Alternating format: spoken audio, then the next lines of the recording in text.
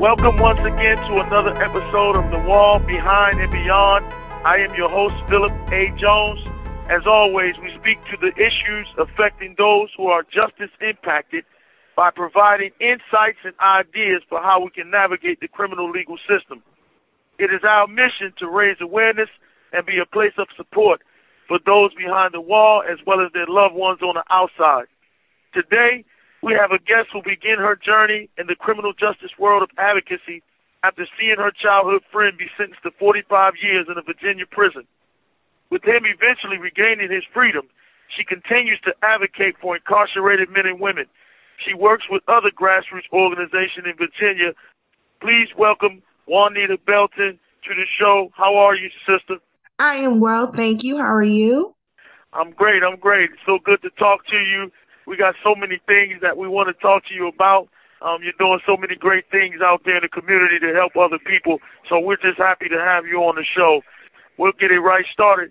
Can you tell us where you're from and a little bit about your background? Sure. I am from Boston, Massachusetts. That's where I'm at right now. And I am by profession a physician assistant in gastroenterology. And I have two beautiful children who are ages 5 and 9. Thank you so much because we like to give our listeners some background on our guests, so to speak. I wanted to ask you, how did you come to be a criminal justice advocate? So when I was 18 years old, my childhood, one of my childhood best friends, was became incarcerated, and he was extradited to Virginia. So that was my first experience with the prison system. And he and I talked for about 8 years back and forth. And so in 2019, we reconnected. We had always been connected, but like we were really talking a lot. That's when I was like, okay, so how are we getting you out? When do you need to be home? And so that was how it all started. Absolutely. That's powerful right there. You know what I mean? The way we get involved in advocacy is always unique to individuals, but at the same time, it always has to do with, being concerned for someone close to us. And that's the main reason a lot of us get involved. But then we see that there's so many people in the same situation. Your best friend, since kids, he was sentenced to 45 years, and you spent many years advocating on his behalf until finally he was pardoned in 2022. How much time did he serve, and what exactly did you do to make this happen? He served 24 years by the time he got out. And honestly, I'm going to call it, when anyone ever asks us this question, the both of us say it literally felt like a perfect storm of different entities coming together to get him this pardon. It all started with he and I, obviously him doing the work. And then me just saying, okay, well, we're gonna do a pardon. It was the only thing that was available. It still is the only thing right now that's available in Virginia for everyone. And then it went from there to, okay, well, part of doing the pardon, you have to get support. And I remember a friend of mine saying to me, if you really want to see this through, you have to make this your full-time job. And I was like, oh, okay. But we actually had to make it like a full-time job. And so that entailed building a lot of relationships, sending a lot of emails, doing a lot of phone calls. I even made a social media campaign. I did chance.org, a petition. That wasn't really that successful, but that was part of what we did. And then I got together with Families Against Mandatory Minimums. I also got together with the Redemption Project, which was an organization who at the time, because COVID had just started in that March of 2020, there was an organization that was helping people write pardons who had health risks that would put them at risk for issues with COVID. And so all of that just took a lot of time and a lot of work. And then at the end, we were successful. I mean, we literally had 3 days left before the governor was going out of office when his pardon was actually signed. So just all of that work just coming together. That is sheer determination. And I salute you because you said that someone told you it was a full-time job. And did you have to stop working, or did you just do both? Because a lot of our listeners are going to be curious about that because they want to be an advocate for their loved ones. So how are you able to manage that? It was hard because I have a full-time job, right? And it was also during COVID. And I have my two children, and my son was in the first grade at the time. Yeah, he was in the first grade at the time. My daughter was 3, and or going on 3, something like that. And no, she was 2, and I was trying to potty train her. I would work, telemed during the day, help him with school during the day. And then the evening times, I would be sending emails, or like when I had a break, doing different things like that. I would sit and do like his pardon packet. And it was hard. I will admit that, like, I sacrificed my family. And when I say I sacrificed my family, like, no, they're here. But what I'm saying is just time and attention and those type of things that I can't get back. So it was hard. It definitely was hard. Was it worth it? Of course. But if I had to do it all over again, I definitely would handle things a bit differently. Yes, I can imagine. And I just want to say to all the family members, to all the women, all the friends, all the wives, everyone who is, making this a full-time job, trying to support a loved one that's incarcerated to get them back out into the free world. We take our hats off to you because we know how difficult it is. And I'm hearing these stories over and over, and it's amazing, but it's powerful because I often say it's the woman who was standing on the front line, being a strength for man at a time when he couldn't be the strength for himself. And so that's exactly what that's meaning. I would agree. I mean, he and I'd been, and you're going to ask me this, I know, but he and I had been friends since we were 15 years old. So, we've always been really close with each other. Like we're family, essentially. We laugh at it now because one of the things before we did this, one of the things I said to him was, do you trust me? And I know he trusts me, but I said, do you trust me to bring you home? And I always tell people that. Every podcast or whatever we do, I always tell that story because, he was like, oh, I don't want to burden you. It's I don't want to ask a lot, because he never asked a lot of me at all. But I was like, no, it's time for you to go get out. Like, why? I had no idea at the time that Virginia didn't have any parole. Like, he and I were just talking. And I was like, wait a minute, there's nothing, there's no way. And then there was no legislation that was moving in the direction for people who are incarcerated with violent crimes. And so I said, no, we're going to do this. And I said, I can get everything together. And I was like, do you trust me to bring you home? And he said, yeah, he trusted me. That's what's up. So you was basically, in a sense, saying, look, I don't want you to worry about that. Just, trust me, because we got to get you out. Right. Wow, that's amazing. I was like, just do what I say. That's right. Sometimes you got to be that way because us in this situation, we feel like we are burdened sometimes. And a lot of times we want to say, look, I'm not going to ask you to do this. I'm not going to ask you to do that. We're just going to have to figure it out. I think that sometimes our best advocates want us to say, they don't want us to say that because they know that it takes some real hard grinding to get the results that you got for your best friend. And so I'm going to give that advice to my fellow people that's incarcerated, that your loved ones are not saying, be easy on me. They don't want you to worry about that. They're trying to get you out. And so if you have something that you can tell them to do other than what they're thinking of, let them know. You know what I'm saying? Because it's very important, because sometimes they're like, I'm trying to go to war for you. I'm trying to go to bat for you. I'm trying to get you up out of there.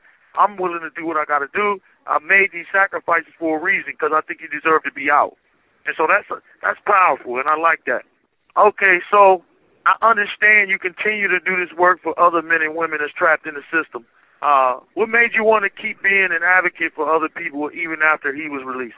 I like helping people. It's just who I am. It's my job. Right. In medicine, I help my patients all the time.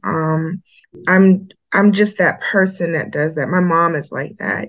She'll give you her last or the shirt off her back if you need it, and always there. And so in the process of helping him, I got to know other people that were incarcerated in Virginia and who I was building relationships with, just getting to know people and talking to them. And, for me, I just think it's a problem that we have this type of criminal justice system, I call it injustice system, where people are locked away for years and years and years, and there's no thought of them and no laws to help them, and it's just all bad. And so, and that's not to say that that's not making an excuse for anyone's crime or anything like that. No, but I believe that people can change. And so I met two young ladies, Pauletta James and Santia Nance, in the process of fighting for Sincere, and their husbands and fiance are incarcerated. And so from there, we had decided to form a group called Sistas in Prison Reform, which we'll talk more about. But we wanted to create a bill that would help people get a second look. And, like I said, we'll talk more about that as well. But the point of it was to help people like our loved ones who were convicted of violent crimes serving these like lengthy sentences. And so in the process of fighting for Sincere, I met them, and then we started doing more, and I started meeting more people. And I was just like, I like this. This is exciting stuff. It's also stressful, sometimes heartbreaking, especially when things don't go in the direction that you want them to go, but people still need support. And I didn't want to, like, okay, Sincere's out. Oh, try to go back to my regular life, when there were people that are still there who I care about. And I met people whose loved ones cared about them. So that's why I keep going and have kept going, because I easily could just be home and, be home. For real. Talk about compassion.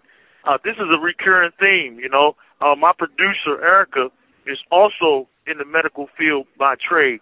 And it seems that, people that come from that line of work, they're used to being empathetic. They're used to helping other people, you know what I'm saying? And so that is amazing, because I've heard so many people who come to this work, they also come from that hospitality background. And so I want to salute you, and I want to salute everyone else who's out here who has that type of feeling for others, knowing that you don't have to be there, that you could turn away and say, I'm good now, and I accomplished my goal. But you keep going, and you join forces with others. So I'm very grateful for that, and I know my fellow incarcerated people are as well. I think it's okay, if someone does something like this, and then they decide to take a break, or they want to sit down for a while, or they don't want to do it again, because it is very stressful. I'm not even gonna lie. There were many days where there was a lot of depression, there was a lot of sadness, a lot of tears, and this can be really hard on a person, right? So I don't fault anyone who says, "Oh, I can't do this again," But I try to find the bright side in it, which is that I have these relationships with these people, and I want to see them all home. Hold that thought. We pick up on the other side. I'm gonna come back and ask you some questions. I want to learn more about the organization, so I'll be right back. Happy New Year. I want to thank all of my loyal supporters for subscribing to our YouTube channel. If you just recently started following The Wall Behind and Beyond, please hit the subscribe button, as well as the notification bell. We don't want you to miss any of our upcoming episodes, as we have some great show guests to bring you. Please share our show with everyone you know as we approach 1,000 subscribers. Also, to contact me directly, JPay has switched over to Securus Technologies. So download the Securus app to your mobile device and type in my prison number, which is 881507. This will add you to my email list, and I can see your name appear on my tablet. Thank you, everyone. Let's make 2023 our best year, and let's speak truth to power. Back on the other side with Juanita Belton. We're having a great conversation, and she's telling us some real things. Did you have anything else you wanted to say, sister, before we go to the next question? No, go ahead. I'm ready. Okay, that's what's up. So, now the big question, we need to know, we want to learn more about the organization Sistas in Prison Reform. Tell us about Sisters in Prison Reform. What is that? What are you guys about? So, like I said, Pauletta James and Santia Nance, Santia and I met on Twitter. And then she and Paula met through rallies in Virginia because they're both in Virginia. And then Paula and I met through I think one of the Facebook spaces. And then somehow we just all connected.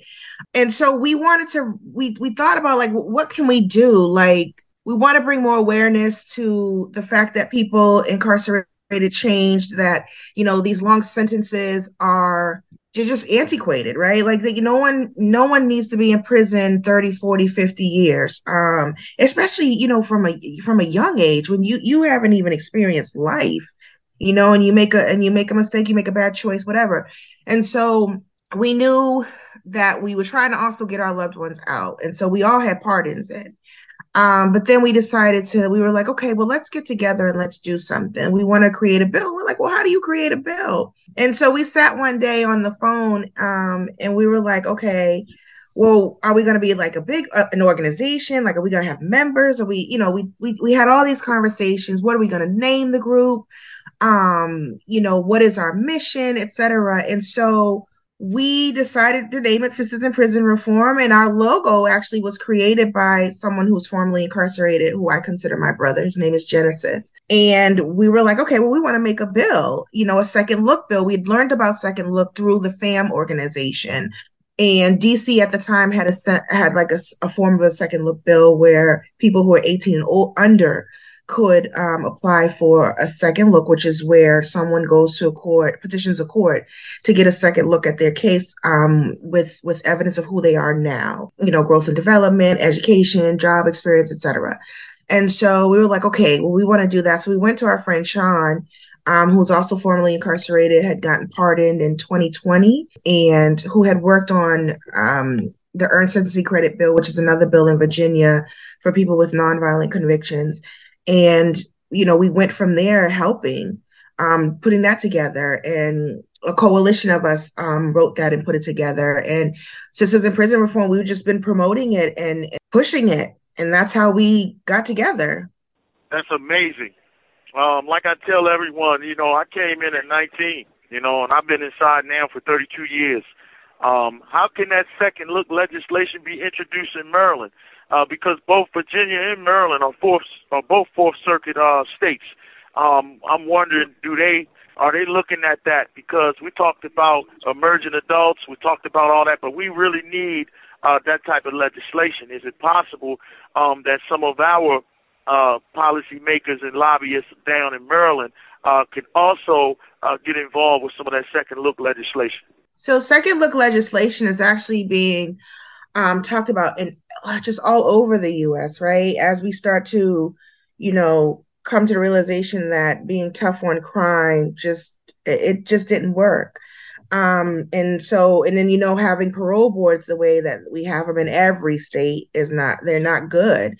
You have these arbitrary people that are appointed by the governor to sit there and make decisions on people. And most of those decisions are made based on who they were when they went in. And so that's like you going up for parole and you're 50 something years old and someone's telling you, well, the nature of the crime, which is never going to change, or you need more time, and you've been in there since you was 16 years old. That makes no sense.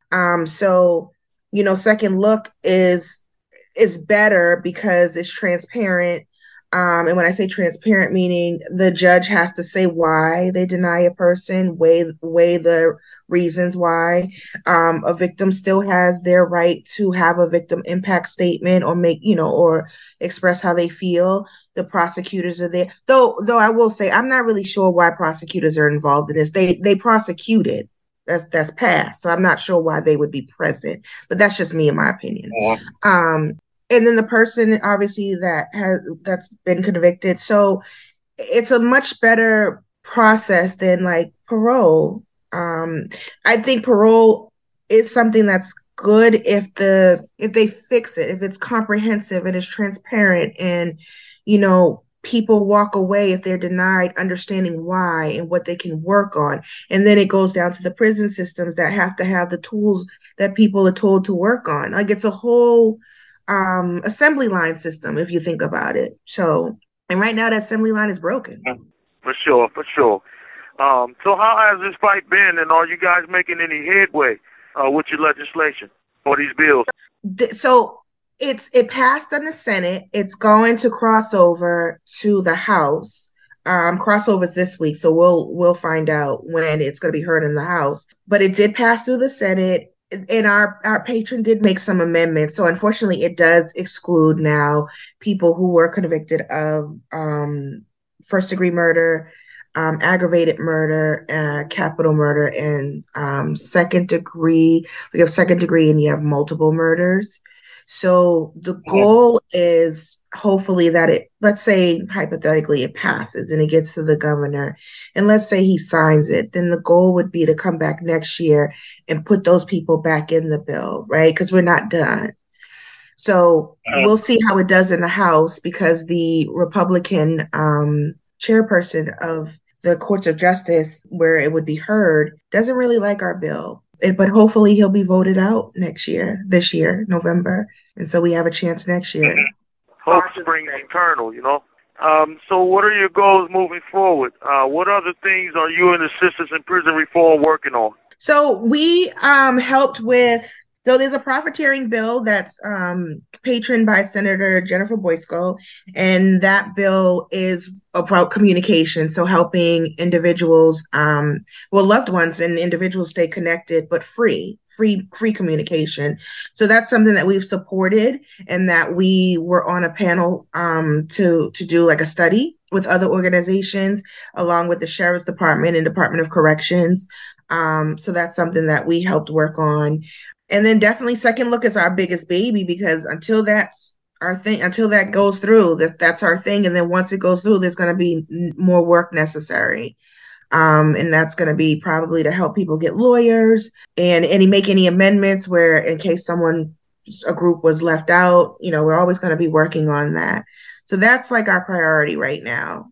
We'll probably be working this summer to encourage people to vote, which is very important. A lot of people don't, and that's why we're in the positions that we're in regards to who's the governor, who's the attorney general, because people need to get out and vote. So that's something that's very important to us and that we'd like to promote. So we'll be finding ways to get more people educated on voting, more people educated on how these laws work, making laws work, and also more education on having people get connected with their lawmakers to help their loved ones. I like you guys' focus because you're going at all the right things, you know what I'm saying, to make changes within the criminal justice apparatus. From each thing that you just named, if you were to get involved in all of those, you would surely see some changes being made. Sometimes our focus be in the wrong direction, or we're in places where we can't possibly get anything done. So when you focus specifically in certain areas, if you can't change the policies, then you change who's representing the state. You know what I mean? So you got to, it's all about, pulling the right lever. So, I really like y'all focus. Thank you. So what would you like listeners to take away from this interview?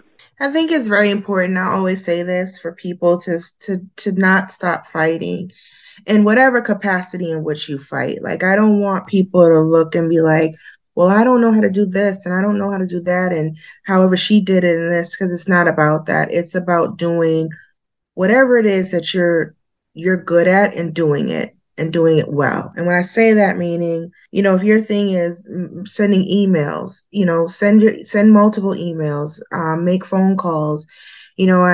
I always say about social media, but everybody's not good with social media, and that's okay.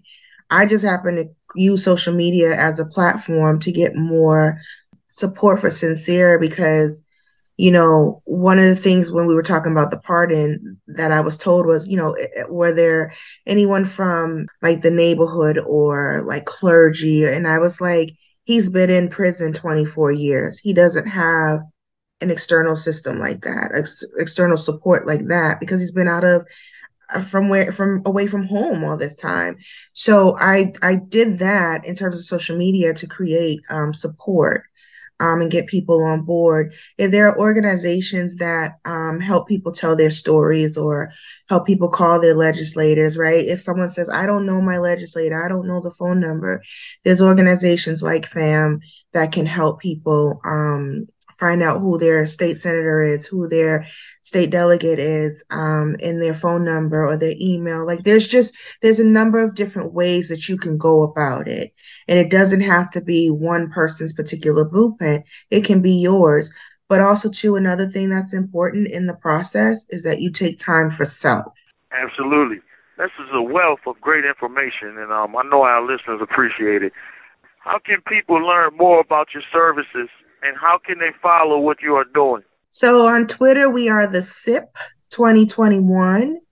Our email address is thesip2021@gmail.com. And we are Sistas in Prison Reform on Instagram. And we do have a Facebook page. It's Sistas in Prison Reform, but we don't use it a whole lot. But yeah, that's how people we get emails all the time. Our website is www.sistasinprisonreform. And Sistas is SISTAS .org.com. Yeah. And people can get our emails from there. And we get a lot of emails from people, just asking us questions on how they could do things. And if we don't know the answer, we'll tell you and we'll try and find it or try to give you the best way to go about doing something. Well, I hope that we are following each other on social media. I have Twitter. Yeah. I have LinkedIn, and I also have Instagram. So I hope that we are following each other and that we can help each other in some kind of way because it takes a village for sure. Oh, yeah, definitely. I mean, we have coalition with some really great people. This is not us by ourselves. You don't get anywhere by yourself. So we definitely interact with a bunch of people and do things with people. And we have a great crew. I love it. Thank all of you sisters, you and the other two sisters and everybody else that's a part of your network. Thank you, Juanita, for coming through. I salute you, sister, for standing on the front line for criminal justice and advocacy. Always a pleasure. Come through anytime. Thank you for having me. The views and opinions expressed in this program are those of the speaker or our guests and do not necessarily reflect the views or positions of the Wall Behind and Beyond.